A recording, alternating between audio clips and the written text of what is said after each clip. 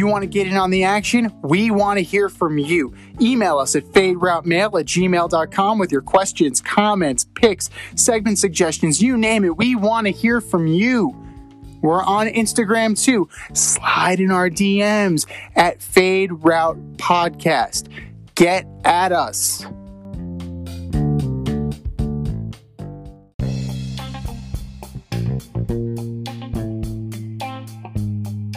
Welcome to the Fade Route with D and Z. Here are your hosts, D and Z. Welcome everybody to this week's episode of the Fade Route with D and Z. I am Z, and today was a major day of change in this country. It was Inauguration Day. President Joe Biden and Vice President Kamala Harris have respectively taken their oaths of office and are getting ready to do what they do. It's also a big day of change for the NFL as well, as we say goodbye to Philip Rivers, who announced his retirement today after 17 seasons with the San Diego Chargers, Los Angeles Chargers, and Indianapolis Colts. Overall, he ranks 5th in NFL history as of right now with almost 64,000 passing yards, trailing only Drew Brees, Tom Brady, Peyton Manning, and Brett Favre. He's been to 8 Pro Bowls, and he's currently 5th in the league with 421 career touchdown passes, behind only Brady, Brees, Manning, and Favre yet again.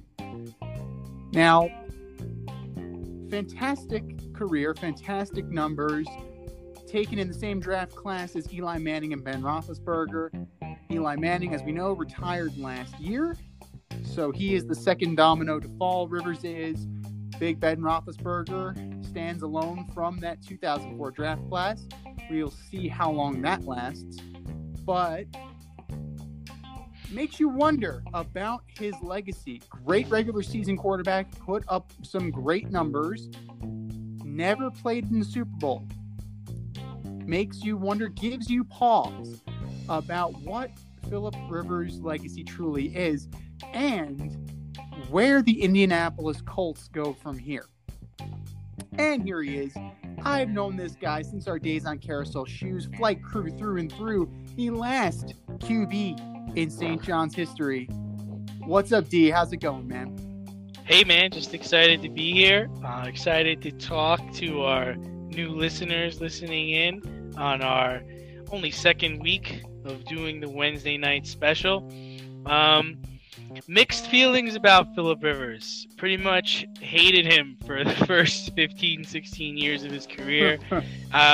He was just annoying. He ran his mouth so much. I remember he used to get on Jay Cutler when they were in the same division, and I liked Jay Cutler then.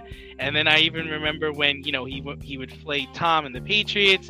He'd always be running his mouth. But the last 2 years he really grew on me. I don't know if it's because he has so many children or because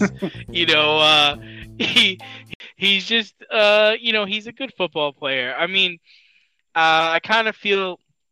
I've been going back and forth ever since I heard he was going to retire, because I think we spoke on our show the last couple of times and we thought he was going to come back. We thought he might be a good fit for the Saints since we figured Drew was going to retire, and we thought he might even go back because they came pretty close this year. But, to me, he's kind of like a Dan Marino type player. Maybe falls into the Warren Moon, Dan Fouts area.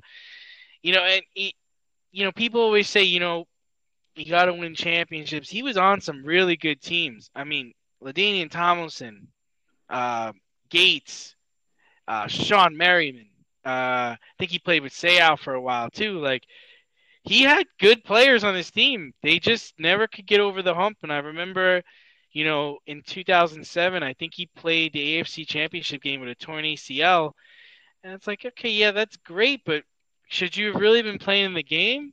Maybe if you didn't play, your team would have got to the Super Bowl. Like, I don't know. It's just my mindset on it. But he's a solid player. People have a lot of good things to say about him.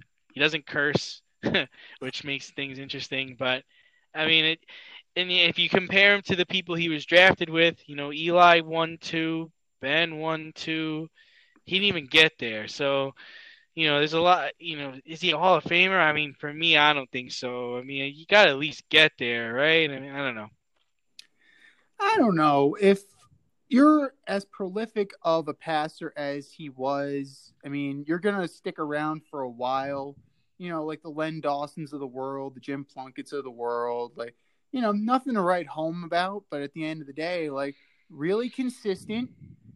Regular season quarterback that remains on his resume.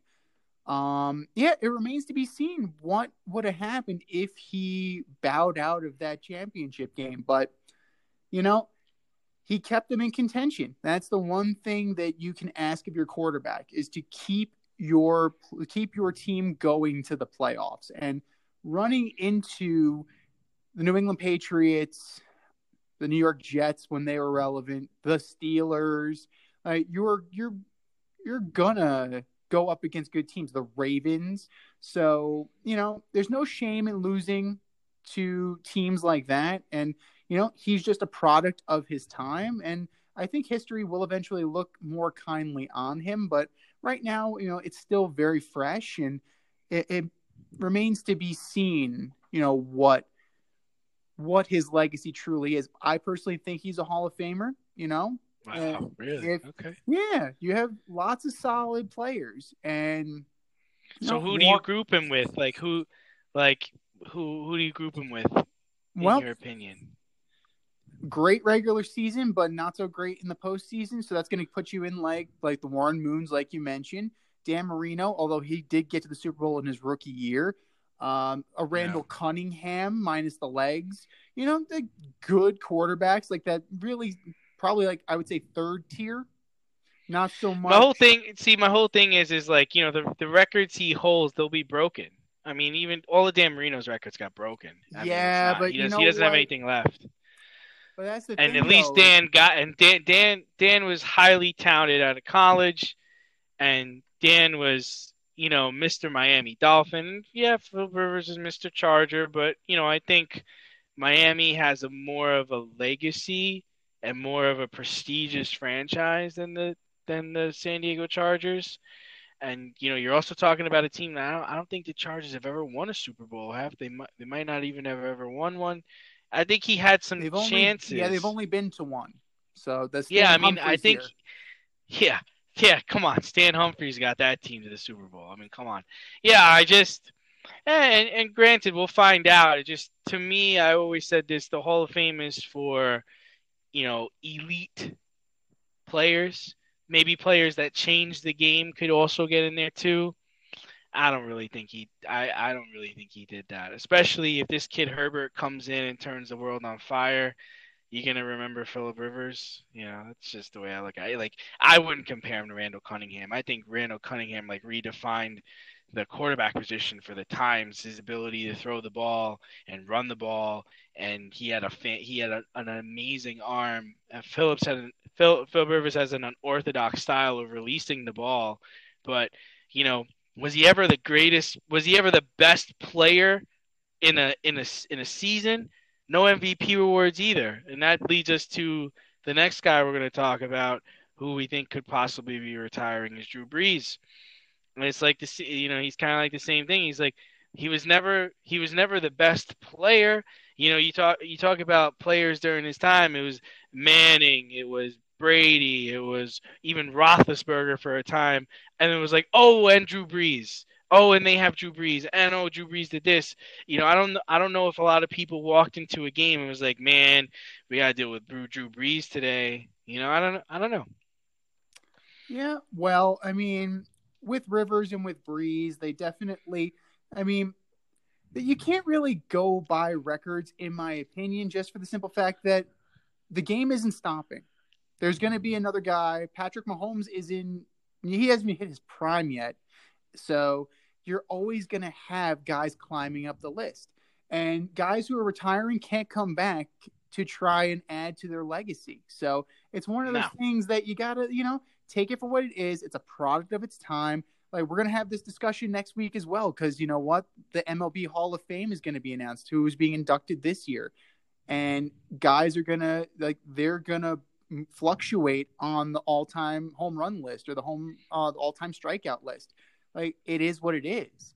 You just kind of have to appreciate him for what he was in his time, compare it to what was there, and in when he played, because like I said, the record list and statistics are always going to move forward. So, based on what he did, I think Phillip Rivers did enough to get into the Hall of Fame, or at least in consideration. I mean, you're not going to go in first ballot with him. I mean, Calvin Johnson's not even going to go in first ballot. I mean, there's a nice little list put together, because Calvin Johnson feels slighted if he's not going to go in first ballot. T.O. didn't go in first ballot. Chris Carter didn't go in first ballot. Randy Moss didn't go in first ballot. And these guys are considered all-time greats. So Phillip Rivers will get considered. Will it take time? Possibly. But that's, what's done is done for him. My frame of vision now turns to the Indianapolis Colts. You now have a wide open hole in the quarterback position with a team that is very readily made. If you are the GM of the Colts and you're Frank Reich and you have input in on this, where are you going? What are you doing to replace Phillip Rivers? A lot of people say, make the deal for Wentz. That seems like, the perfect answer. And, a name that came up today that I thought would actually be a good idea is Matt Stafford, who's not even that far away over in Detroit. Like, that seems like a more of an idea to go get that guy, or just do it in the draft. Like, I would take a third rounder or a fourth rounder and see how it works out. I wouldn't go crazy. I wouldn't bet the bank on getting Wentz.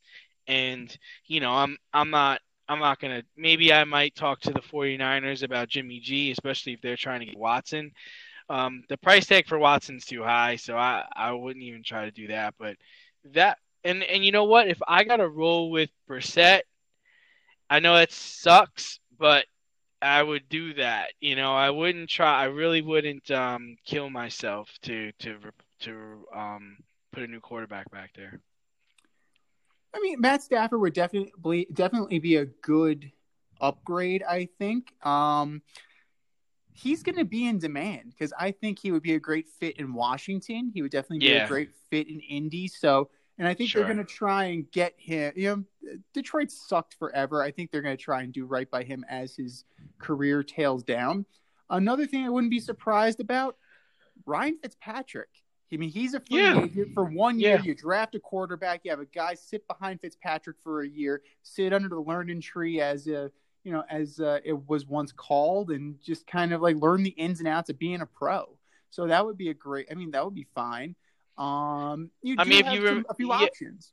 Yeah, I mean, if you remember, many moons ago, the Seahawks drafted Russell Wilson, but they had signed Matt Flynn over the spring to be their quarterback. But, Russell Wilson beat him out for the job. So you could get in a situation, like that. I wouldn't go crazy for Wentz because it just seems like the Eagles, moved on from Doug Peterson because they want Wentz to stay there. So, I wouldn't try to get that guy. I would more or less try to draft a guy. Fitzpatrick sounds great. Stafford sounds even better because sometimes a change of scenery can really work wonders for a guy. Absolutely. And, you do have plenty of quarterbacks out there. So, I mean, there are certainly going to be options. And another thing that might wear them off, we're going to talk about this later, is, the potential of the Deshaun Watson thing. So maybe you're going to hold tight and see what it's actually going to take to get a quarterback via trade, because that's going to be the benchmark depending on how talented the quarterback is. So, it remains to be seen. We're just going to have to buckle up. We're going to have to strap in on this, and we're going to see where the Colts go. But, I mean, they definitely I don't think they expected this. I don't think so. You don't think they expected it? No, I think they thought they were going to get, especially since they were so good this year, and he really wasn't hurt. I think they really thought he was going to come back for another year. I think this caught them by surprise, especially you got a guy like Drew Brees who hasn't announced anything yet. It's just like, well, what he was right away, and maybe he thought maybe he made this decision too soon. This is only 2 weeks after they lost. Sometimes your immediate gut is like, yeah, I'm out. I want to retire, but he does have some things lined up. He wants to go coach high school football in Alabama. He's really excited about that, and that should be interesting for him. And whatever he decides to do, we wish you luck, Philip. You had a hell of a career, and if this is the end for you, good luck in the next chapter of your career. Yeah, it was good. Not great.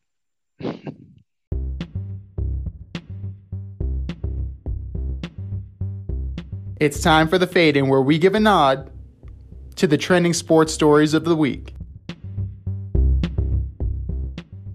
Speaking of good, not great, the NFC Divisional Playoff game between the Tampa Bay Buccaneers and the New Orleans Saints.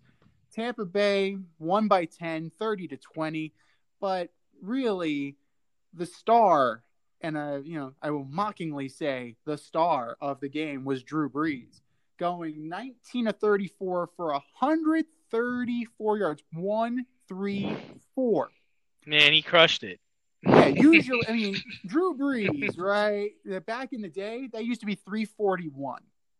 And one touchdown and 3 picks. The key number is 3 picks. And that one little trick play that they threw in there, the little wrinkle, Jameis Winston threw a touchdown. So Winston's not throwing the picks. Drew Brees is throwing the picks. Let that sink in, boys and girls. Tom Brady didn't really need to do all that much. 18-33 for 199 and 2 touches. Fournette showed up, 17 for 63. A representative, respectable run game. But this game is about Drew Brees, and he didn't post. So if this is his last game, as Jay Glazer was alluding to, he's going out on an absolute dud. Does this impact his legacy? And let's really run it back to like the last 3 seasons where Drew Brees has not looked great. What is his overall legacy, and how's he going to be remembered? Yeah, see, the thing for Drew, he's Dan Marino with a championship, right? He's got no league MVP rewards. He's got 1 Super Bowl ring. He wasn't the best passer of his generation. Let's be real, he wasn't. He's definitely a Hall of Famer, but he was like Philip. He was never the guy. Like I feel like there were other statues or big timers than him. He's first in passing yards, first in touchdown passes, first in completions, but all those records will be broken someday. And I think he was also snake bitten a lot in the playoffs. There was the Beastquake. There was the Minnesota missed tackle.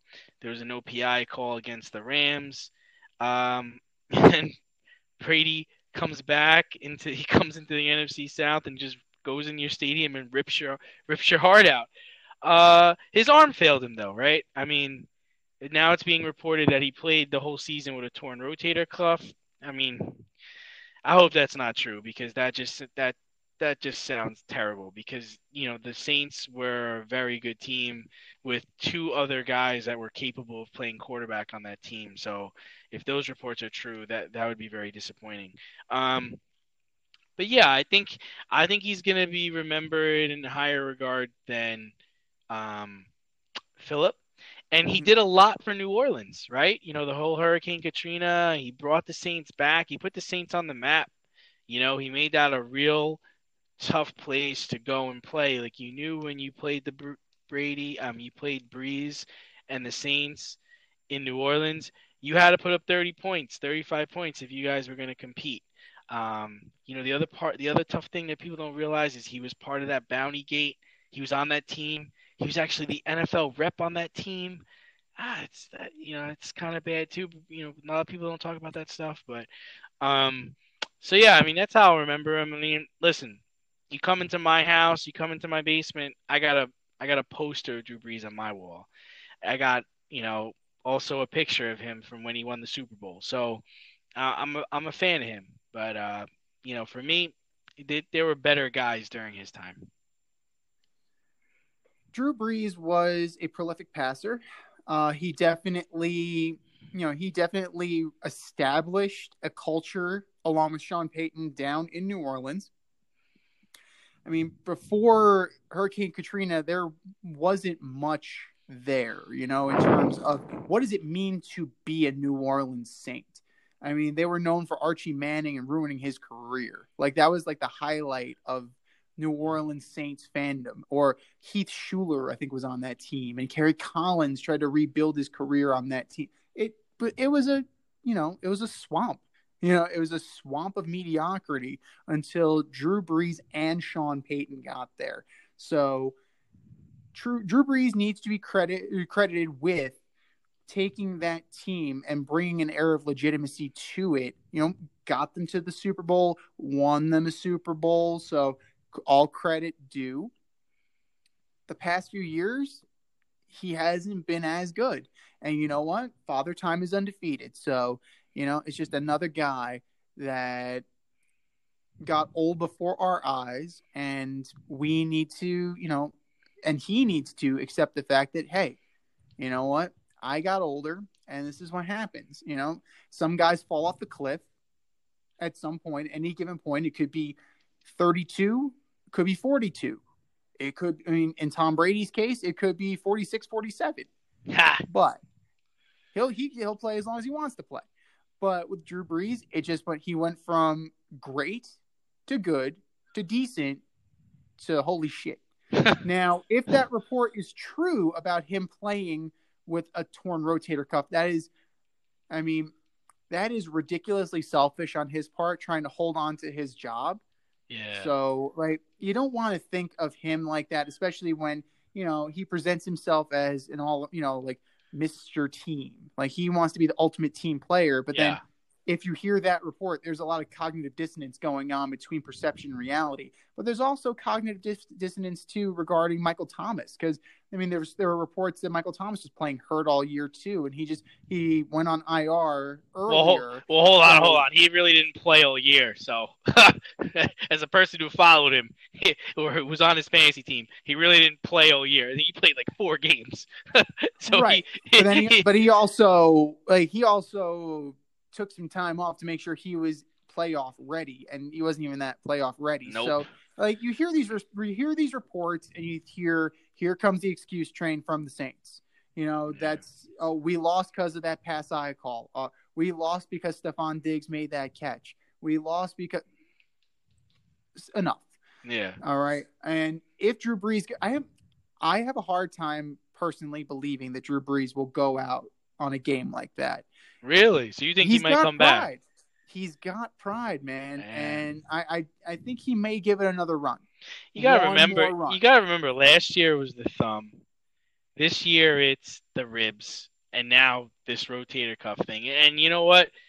This just came out like literally hours ago about this, and it kind of makes sense, right? They bring Jameis Winston in on the trick play to throw the bomb pass.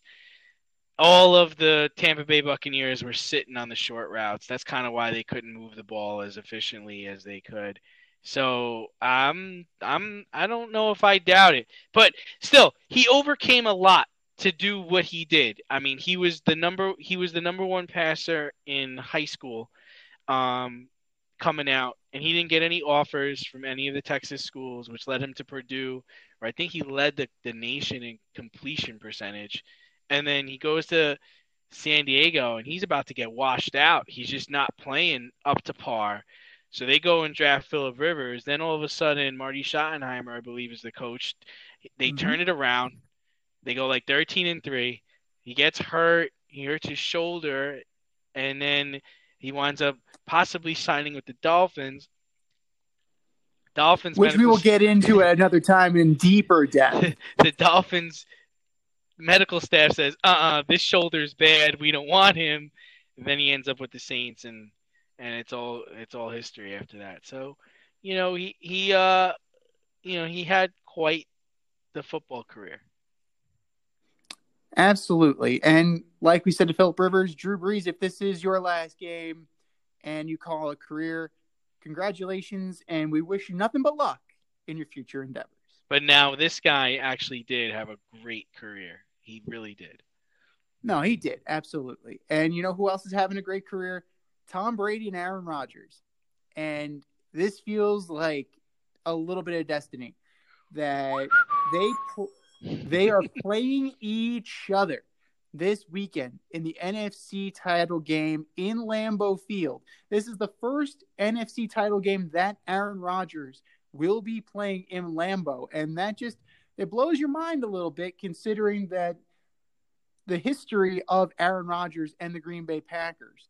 So, the Packers offense is on fire here. They just vanquished the number 1 overall defense. Granted, Aaron Donald was hurt.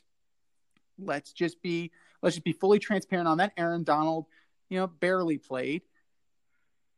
Tom Brady put up a representative performance, like I said, 199 in terms of yardage against a pretty good, I think it's the 4th overall defense in the New Orleans Saints.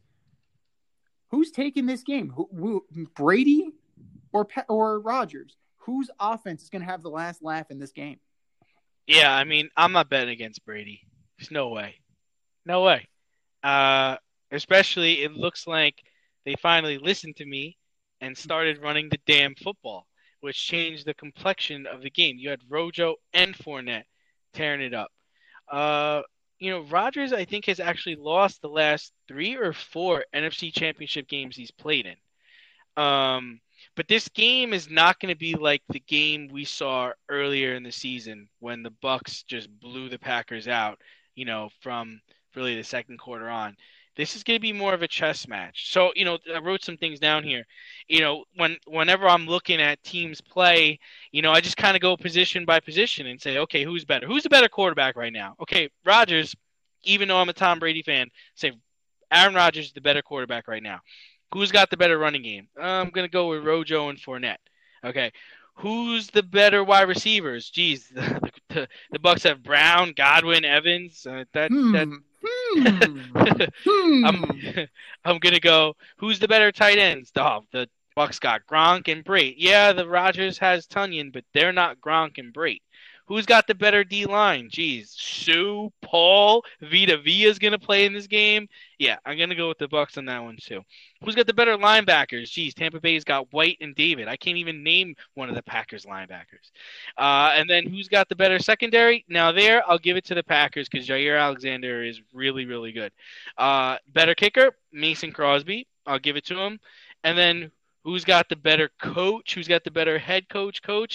I'll give it to LaFleur just because Arians really, didn't do well earlier in the season, and LaFleur is a little bit of a mastermind. I'll give him some of that. But who's the better DC? Not Pettin. I'm going with Bowles. So all that said, I'm going with Tampa Bay in this game. The only advantage that they're going to have is that it's going to be cold, but Tom's played in cold. So, and Bakhtiari, I don't believe, is playing, right? I'm not sure. No, Bakhtiari's out. No. Bakhtiari's out. So, I have a hard time picking against Tom Brady, man. He's a bad man. He is a bad man. He's got that indomitable will, but you know who else has that indomitable will? That's Aaron Rodgers. Like, they are cut from the same cloth in that regard. Are they? Are they really? Oh, yes. I would say so. Yes. Yeah, Aaron Rodgers holds personal slights against his own fucking family, for Christ's sake. Like he remembers. There was that one time I pulled in a parking space ahead of him. He didn't really like that either. He slashed your tires, didn't he? That's Aaron Rodgers. Spite is a motivator. So I don't root. Granted, who picked him last? Who picked him last in the division? Me. And who's eating their words right now? Me. So.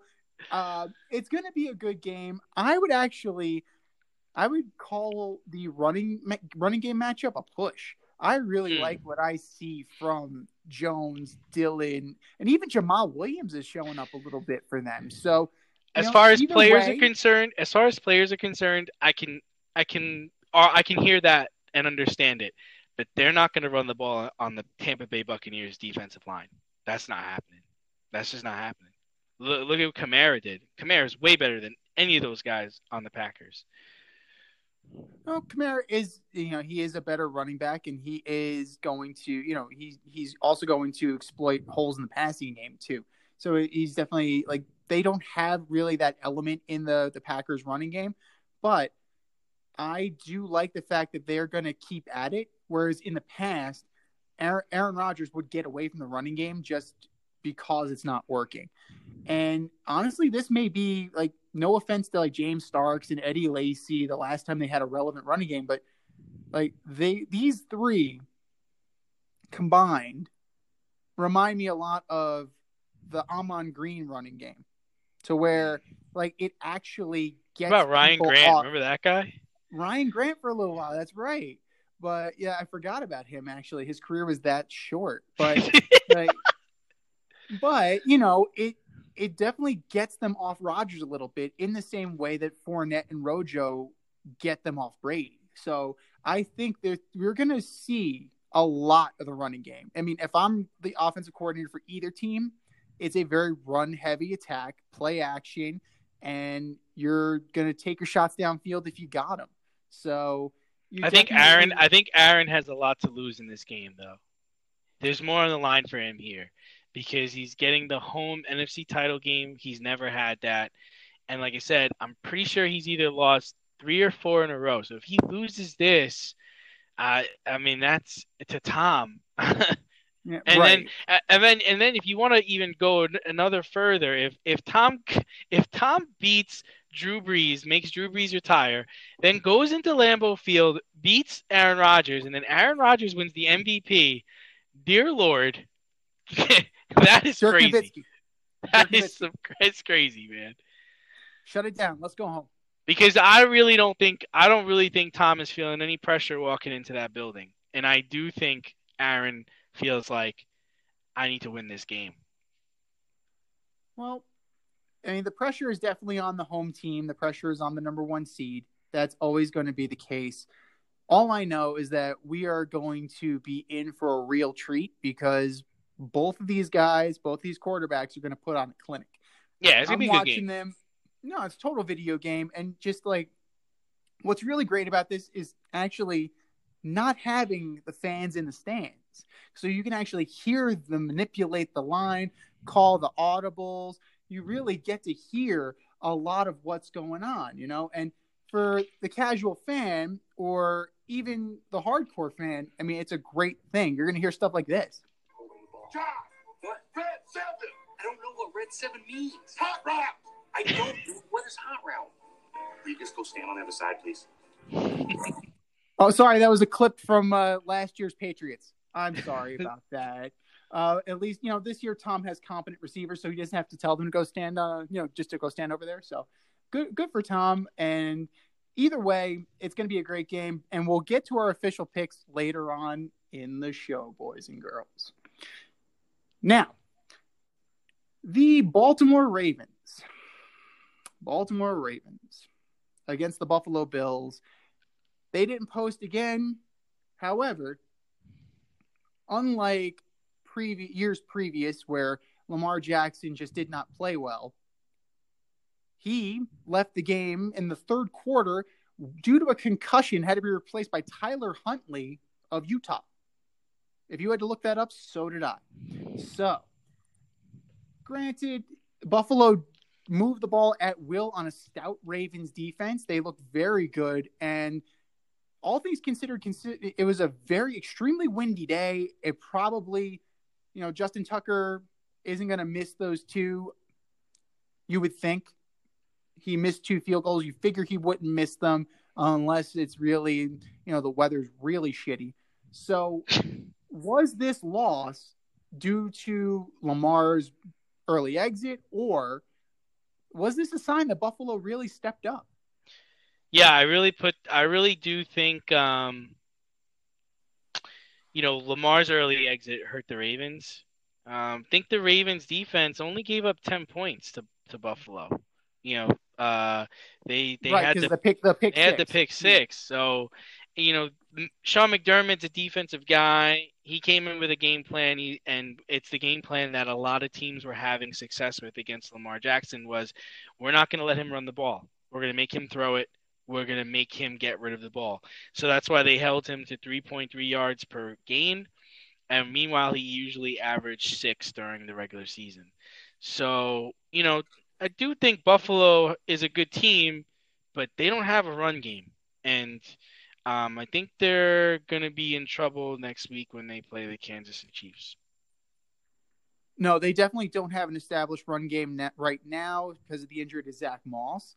But, they picked their spots with Devin Singletary. TJ Yeldon was on this team all year, and you hear Chris Collinsworth saying he doesn't have enough experience in the system. How much time do you need in the system before you can run a run play? Like, he's been there for the entire season. It's not like they just got him off the street. So, he's a really good player, too. Yeah. I mean, you got to coach up your guys, And, Josh Allen got out of the pocket a little bit. He did run for some, but I mean, he was just making he was making the throws that you need him to make, and he exploited the Ravens defense, which is a really good defense. So, I mean, a little from column A, a little from column B. Lamar Jackson was playing decent. He was taking what the defense gave him. Buffalo is a speed-based defense. It's definitely not a powerful defense. So, I mean, they were dinking, dunking, moving the ball. The pick six was a killer. Tyron Johnson definitely, he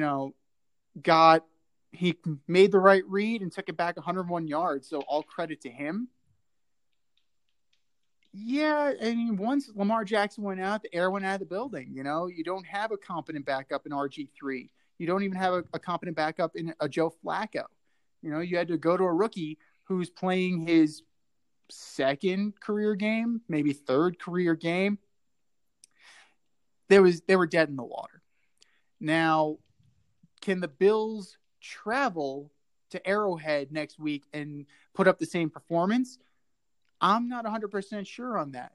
But one thing I do know is that the Kansas City Chiefs aren't exactly invincible right now. And they beat the Cleveland Browns 22-17, but it came at a heavy price. It's like that theme. You won the game, right? Yeah. What did it cost you? Everything. Everything. Especially when Patrick Mahomes took that hit, you knew it was over. He's on spaghetti legs, man. And his linemen were holding him up. You knew he was done. Chad Henne came in, threw a pick. Chad Henne is Chad Henne. Any Dolphin fan can tell you that. 6-8 for 66 and a pick. Ultimately, I mean, the Browns almost won this game. So it makes you wonder, are the Browns going to be back, or is this a flash in the pan? How good can they be? Because they almost took down the reigning defending champs. Yeah, I mean, Baker almost pulled it off. I think they will be back, but it will be mainly due to Nick Chubb and Kareem Hunt. And I think they should try to move Odell during the offseason because they don't need him. Baker made some great throws when it mattered, and he definitely matured this season. I mean, if Rashard Higgins holds on to that pass, diving for the end zone, for those of you who didn't watch the game, towards the end of the second half, Baker makes a beautiful throw. Higgins reaches for the boundary, fumbles the ball into the end zone, turns it out into a touchback. Kansas City gets the ball back. But, they were in the game. He was doing his best to go toe-to-toe with Mahomes. And I think they're going to be okay, especially you're going to see Ben. Ben's going to leave, or Ben's on his way out. Joe Burrow is hurt. He's going to have to recover and come back. So, and Lamar, unless they get him a receiver or two, they're going to be beatable. So Cleveland's got a chance to get back here. We live in a weird world where Baker Mayfield could be the best quarterback in that division. Like that, I mean, passer. For all the for all the trash that has been talked about him by me, definitely. I mean, I have talked a lot of shit about Baker Mayfield. I'm not a fan, but he took the team and he led the team. He did exactly what you expect a quarterback to do. So he is making great strides as a professional and as a quarterback. I mean, Tyrann Mathieu, the greats have been picked off by Tyrann Mathieu, so there's no shame in getting picked off by the Honey Badger. And you could tell he lurks. He knows what he's doing. He reminds me of Ovechkin. He's like a lurk. He waits and he picks his spots and he gets lucky, but sometimes he doesn't. On the goal line, he guessed wrong and Kareem Hunt powered in for a touchdown. No. Like, he definitely can get burned if he's not if he guesses wrong, it's game over. But when he guesses right, he has the potential to take it back to the house. Very good player. Great player, absolutely. And the running game plays. As long as you keep Chubb, Hunt, you keep this system in place. Yeah. There are going to be some great things for the Cleveland Browns. I completely agree with you that Odell Beckham needs to be off this team. He's unnecessary. No. I wouldn't even venture a guess to where to send him at Buffalo. This point, you know? Send him to Buffalo. Oh,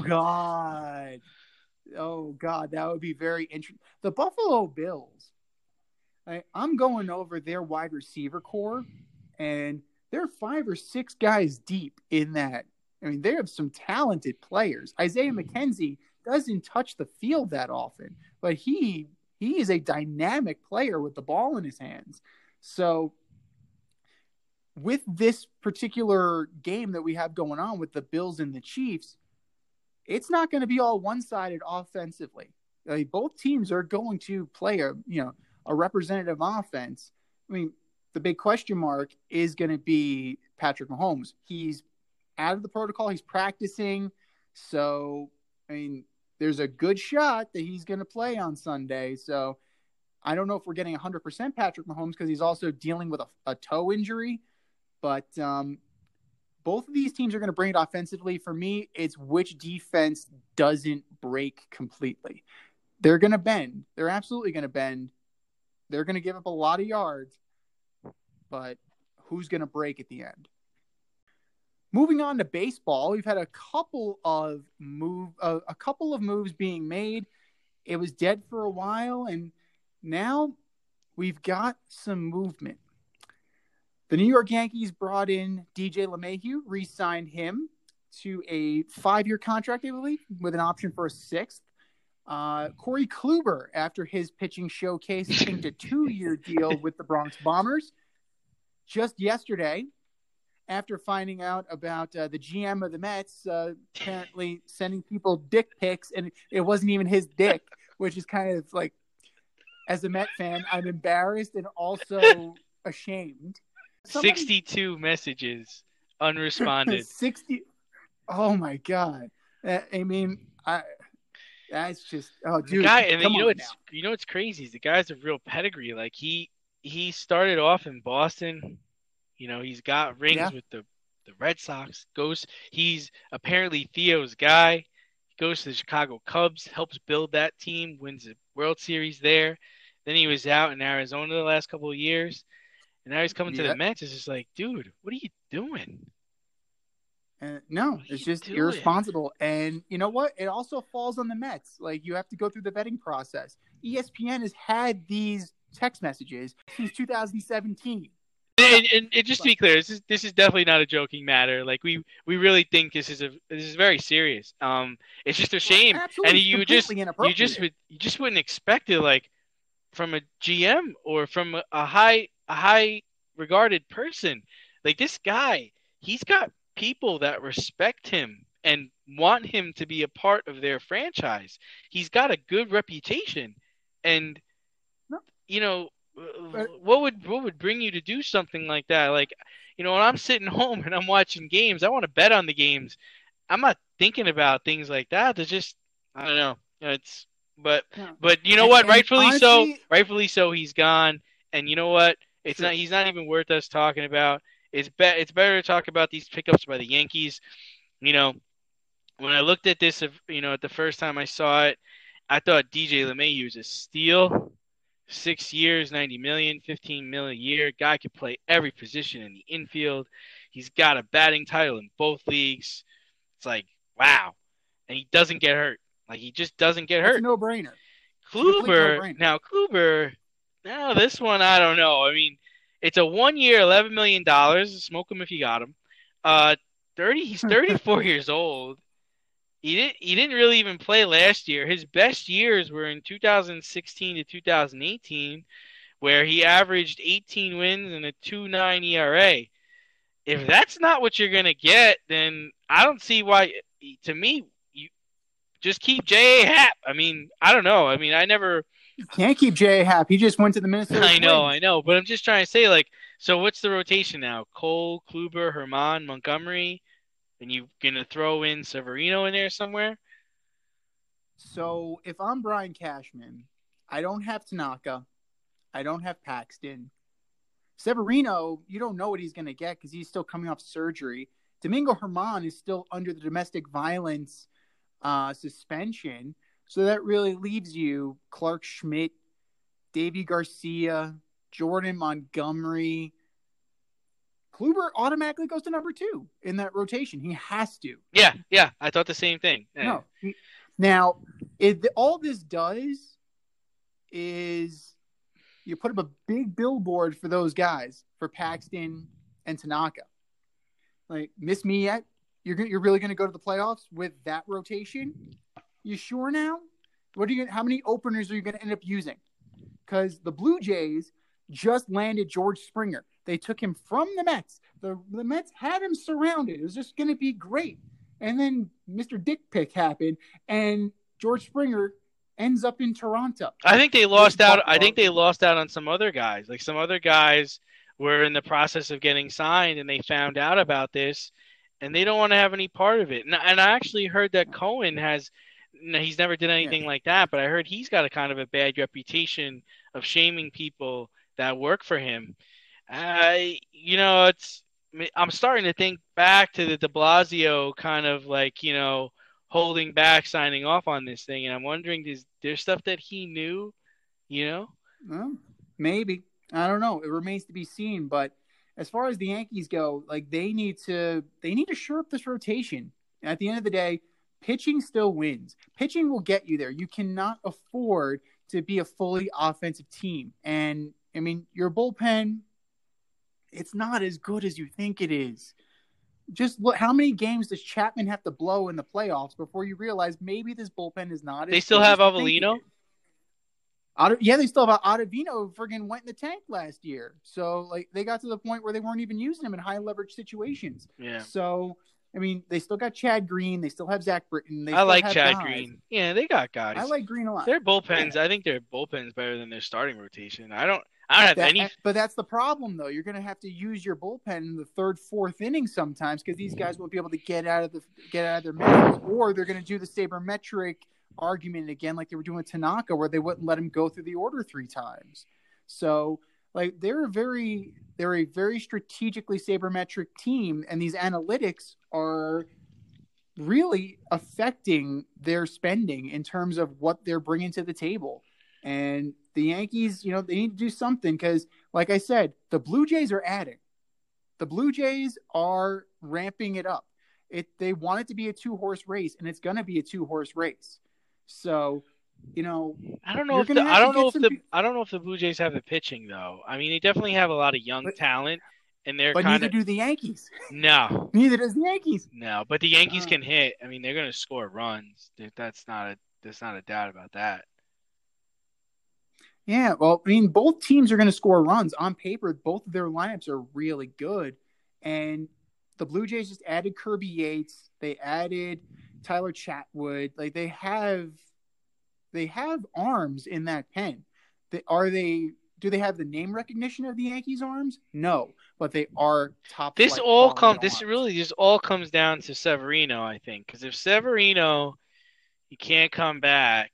I don't trust. I mean, the only person I really trust would probably be Cole and Herman. You got to think Herman can play with all the rest that he's gotten, and he was pretty much their ace, last time he played.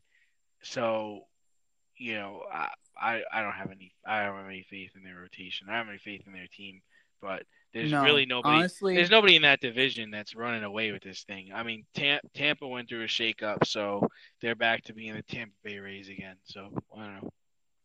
it is going to be it's going to be an attrition this year, and I don't know if if a wild card spot's going to come out of the American League East. So, cinch it up, get some starting pitching depth. You're going to need it, especially with this season. You're definitely going to have to start running some guys back and forth. Like Montgomery just came back last year. Schmidt, who knows? Garcia, who knows? I mean, there's a lot of question marks, and the Yankees need to do something outside of keeping their own house in order. And you're actively losing players from that roster that got bounced last year. So improvements need to be made if you really want to get to the next level, like the Yankees are want to do.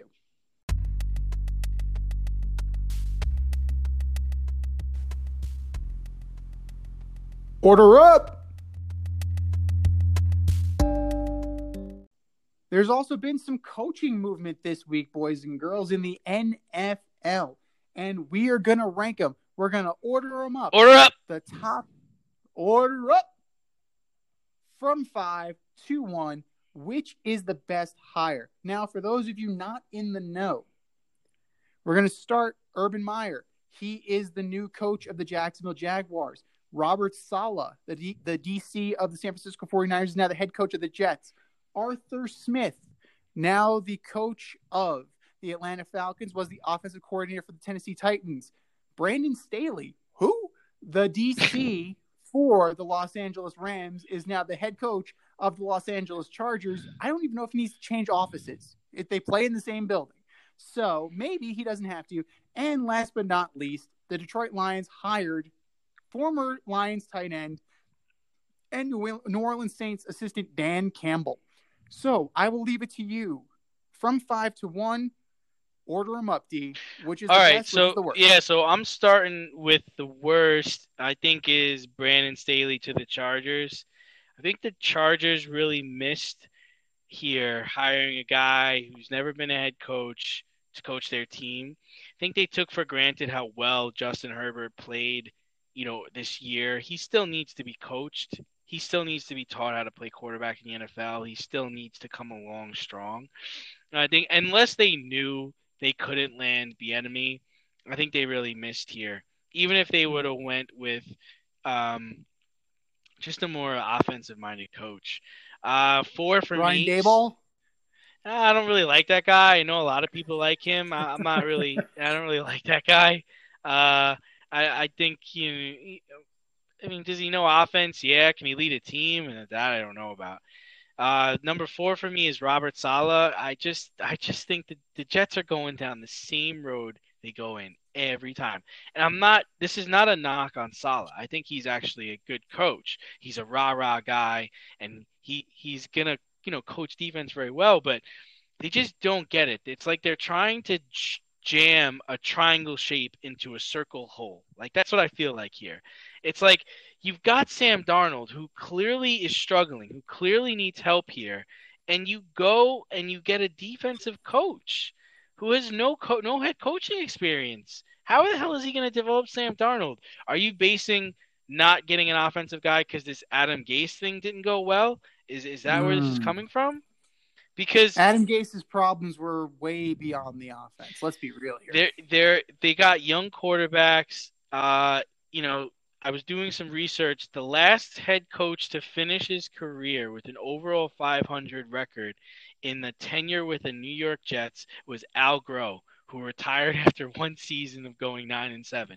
Like, it just doesn't end well. And they pick all defensive guys with Herm Edwards, Mangini, Rex Ryan, Bowles. Gase is the only guy where you came in and went offensive, but please don't compare Gase to any of those guys.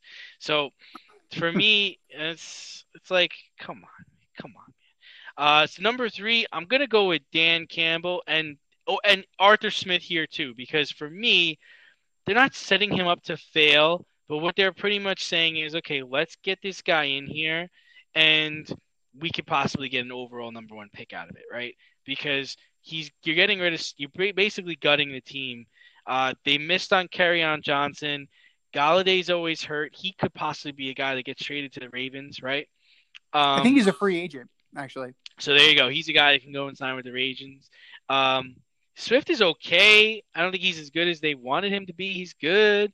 It just seems like they're trying to make their team worse. They're still the worst team in the division, with or without Campbell as their head coach. And the same thing with Arthur Smith. Like, he's inheriting a team where he doesn't have Derrick Henry. So what offense are you running? How are you gonna make this work? And again, I think the mindset is let's see if he can get another year out of Matt Ryan or whoever they're gonna have there. And if it fails, it's not a big deal. But now moving on to what I think were good hires is I do think Urban Meyer is a good hire. He's a guy who's a proven winner. He wins wherever he goes, and he wins quickly. He knows how to coach players. The only problem is he doesn't stay long, and he usually leaves because of personal or health reasons. So, or the NCAA is about to crack down. No NCAA. So I'm curious to see, how this goes and how he takes to coaching as a head coach in the NFL. I want to see what offense he runs. And, kind of like we've spoken about before, it's hard to be a good college coach and it doesn't always transition to the NFL. And the best hire, I think, it's actually not a coaching hire. I'm going to go with the Jaguars going and getting Trent Baalke. I know he's not a coach, but he helped turn around the 49ers around about 10 years ago. He took a 6-10 team and he made them a Super Bowl contender. So I think that the signing of Trent Baalke as the GM is the best hire this week. What say you? Well, Trent Baalke is a great hire.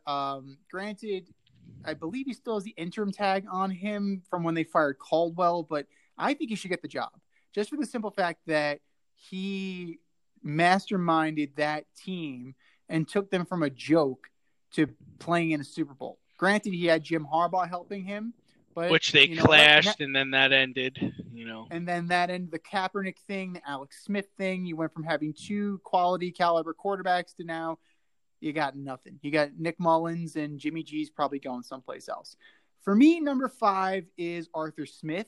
Yeah. Just seeing how pedestrian his offense is when Derrick Henry's not running the ball well, it's not inspiring. He just looks He just looks like a guy that eats a pastrami sandwich and the pastrami hangs out of his mouth. That's kind of the feeling I get when I see Arthur Smith on the sideline. Yeah, it's like his eyes are too close together. I don't know, something. It's just like, what is going on? Are you looking at me? I can't tell. it's like, you're right. Why aren't you blinking? It's not inspiring what he's done in Tennessee without Derrick Henry. You need multiple. Right. You need to diversify your offense, and it seems very much like a one-trick pony. And Atlanta has no running game to speak of right now. We've been speculating that Julio Jones and Matt Ryan are going to get traded, so he's going to be on the short end of a rebuilding process. Number 4 is Dan Campbell. Now, Dan Campbell was an interim head coach before with the Miami Dolphins, showed great intensity, great fire, was a borderline insane on the sidelines, and that definitely, battle that by combat. That wins you points with fans. They see that you care about this as much as they do. However, you're walking into a situation in Detroit, like you said. The best player on that offense, Marvin Jones, he's okay. TJ Hawkinson, he's all right. Oh, I forgot about him. You don't even know if Matthew Stafford's going to be there next year. So, you're walking into I'm out of here. Well, WTF? Why is Stafford on the WFT? Oh shit. I don't know. I just don't think it's going to be, great for Mr. Campbell. Number 3 is Brandon Staley, mostly because of the fact that he was the coordinator for the number 1 overall defense in the NFL. Granted, he's not taking them with him, but he is getting Joey Bosa and Melvin Ingram, and hopefully Derwin James is back next year. So the cupboard isn't bare with the Chargers. He just needs to make a really, really good offensive hire as far as the coordinator position. So no Brian Schottenheimer. No. Move the ball down the friggin' field. Actually, you know what? Go get Darrell Bevell. Go get Darrell Bevell from Detroit. That is he's better than what you got. So I would take him over Schottenheimer any day and twice on Sunday. Number 2, I like Robert Saleh at number 2. I still don't know. Again, he's another guy who's going to have to bring in a really good offensive coordinator. He's a rah-rah guy, a team guy, and he's very highly spoken of by every player he's ever coached. So that, to me, that's the Listerine that kind of washes the taste of Adam Gase out of the Jet fans' mouth. Because outside of Peyton Manning, who has talked highly of Adam Gase? Adam Gase's wife? Is he even married? His mother? Does his mother even love him? I don't know. But it's definitely a more palate cleansing type of hire. And number 1 is Urban Meyer with a huge asterisk. Urban Meyer is a risky move. He's been out of the game for a while. He's never coached in the pros at the head coaching level. I've heard comps to Jimmy Johnson when he came out of the U. That is very high. That's a very high comparison. I mean, it remains to be seen. But there are a lot of holes in Jacksonville. If Trevor Lawrence goes, what system are you going to run? If you decide to if you don't go for Trevor Lawrence, you decide to go for Justin Fields or a Zach Wilson. How does this team? How does this change? Do you go with a veteran quarterback? We got to see what Balky and Urban Meyer, what they plan on doing. But based on track record and pedigree, he's easily the number 1 guy on this list. So how we do, guys, pick your order and send it to us at faderoutemail@gmail.com, and maybe, just maybe, you'll get featured on the Fade Route.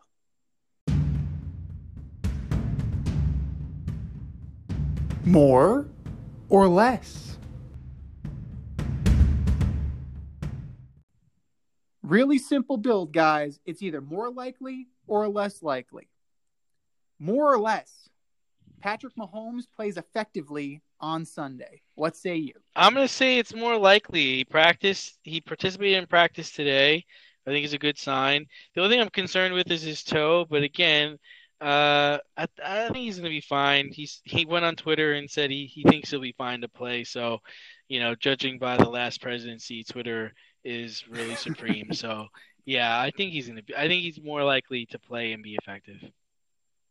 Twitter reigns supreme, but it also can spread some misinformation sometimes. Maybe this is just a little red herring and he's not ready to go right now. And they're coaching up Chad Henne in addition to Patrick Mahomes. Who knows? A little intrigue, maybe. A little subterfuge. That being said, I'm going more likely. Eric Bieniemy and Andy Reid are definitely going to scheme a way for him to play effectively. If he's not mobile, he's not running, plain and simple. And they have to drill it into his head. If his toe is really bothering him, throw the ball away.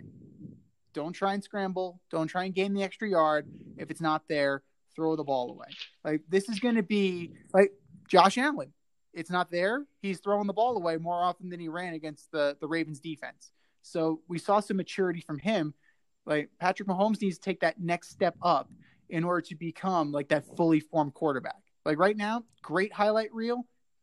Just those little extra little mental acuities are going to take him to an all-time legend. I'm still going more likely, though. More or less, Gonzaga finishes the season undefeated. I'm going more likely on this just because they've played the toughest teams that they're going to play. They played Iowa, they played Kansas, they played West Virginia. They are firmly entrenched in their conference schedule right now, and they are blowing the doors off of these guys.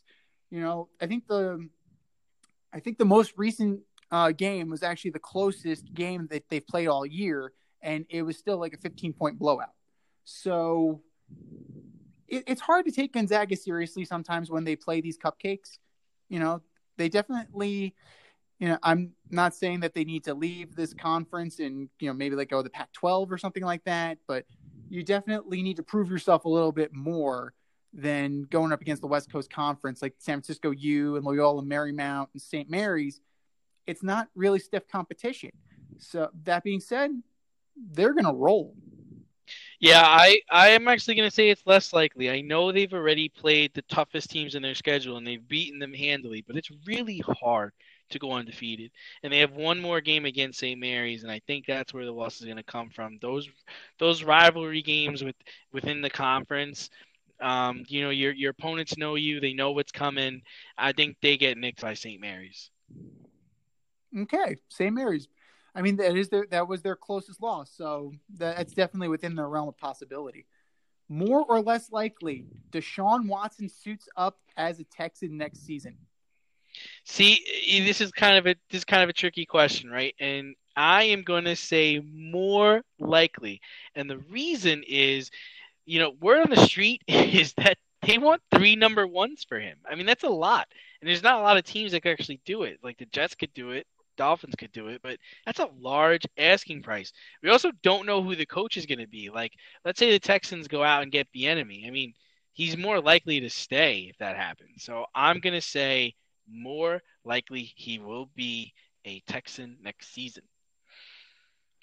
Well, I mean, it really all depends because like the Bieniemy hire, like he is really a victim of the Chiefs' success because you can't hire a coach off of a playoff team until your team has been eliminated. So, like, Eric Bieniemy, like, that's the reason why Dan Campbell just got his job and Brandon Staley just got his job. It's just sometimes you're a victim of the success of your team. That being said, I'm going less likely. I don't necessarily think that, this is a reparable situation. They hired the GM without any input. Granted, I am of the mind that players play, coaches coach, and GMs run the team. But, at that level, sometimes even if you decide not to go with his hire or go with his choice, you need to sometimes humor a player by scheduling an interview, having an interview, just to feel, just to make him feel like you're really taking to heart what their interests are.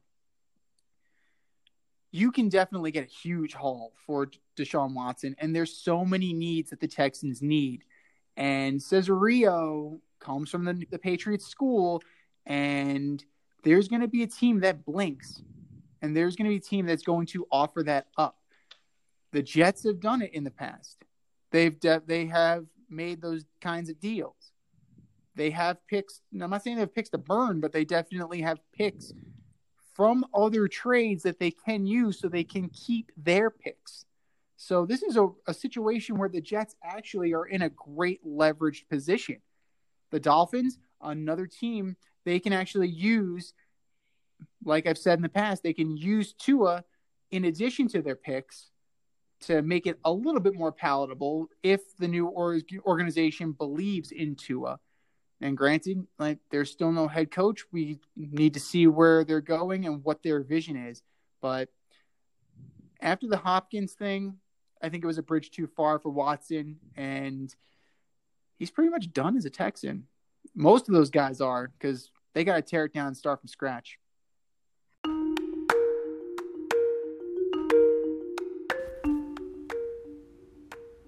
Time to see what's cooking this weekend, sponsored by As You Eat It, only on YouTube. That's A-Z, You Eat It. Check it out today. How'd you do last week in the pick segment, brother? Gee, how did I do? Well, I had the Rams beating Green Bay. I had Baltimore beating Buffalo. So I crashed and burned there. But I did have KC beating Cleveland, and I did have Tampa beating Nola. So I went 2-2. 2-2, that's not bad. I mean, watch and learn, he said. While I was watching, you know what I saw?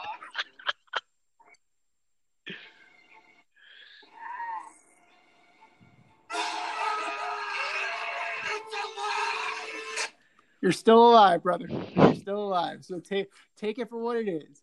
I mean, I went 4-0 last week, but hey, I'm not here to toot my own horn, but dude. So then we got to hear who you got this week. There we go.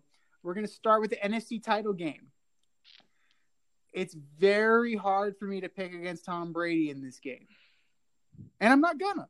I'm going to take the Tampa Bay Buccaneers to beat the Aaron Rodgers-led Green Bay Packers. It's going to be close. It's going to be a run game.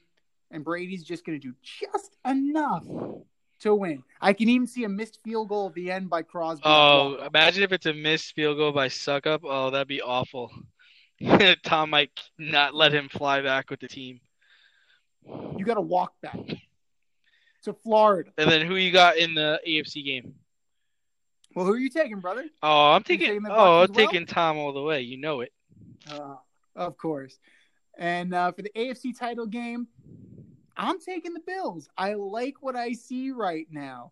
And, it gives me a little bit pause with that concussion from Patrick Mahomes and the injury. So, that would definitely be some Star Wars type shit if the Bills finally get to the Super Bowl and they have to play against Tom Brady. Oh God! What you got to be kidding me! That would be. Oh man, tell me that wouldn't be such a great storyline. Oh gosh, the Dark Sith Lord. Right. Oh, you thought you slayed the dragon, huh? I'm here. I'm taking Kansas City. I think Pat Mahomes on one leg and one arm could beat the Buffalo Bills. I just think the Bills don't have the running game. That's why. They think they'll play really good defense, but Allen and Diggs can't do it all by themselves. A crazy thought I had when I was watching the game the other day.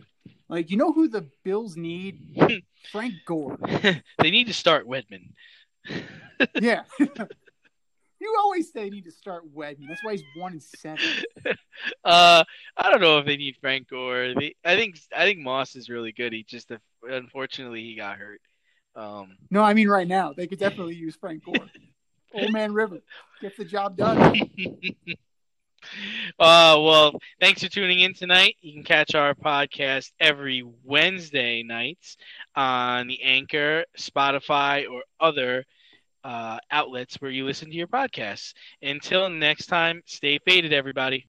Thanks for listening to this episode of our podcast. If you like what you heard and want to hear more, be sure to like and subscribe on your favorite podcast platform. Rate us 5 stars, leave us a review, turn on subscription notifications, and tell your friends. Spread the word, spread it wide.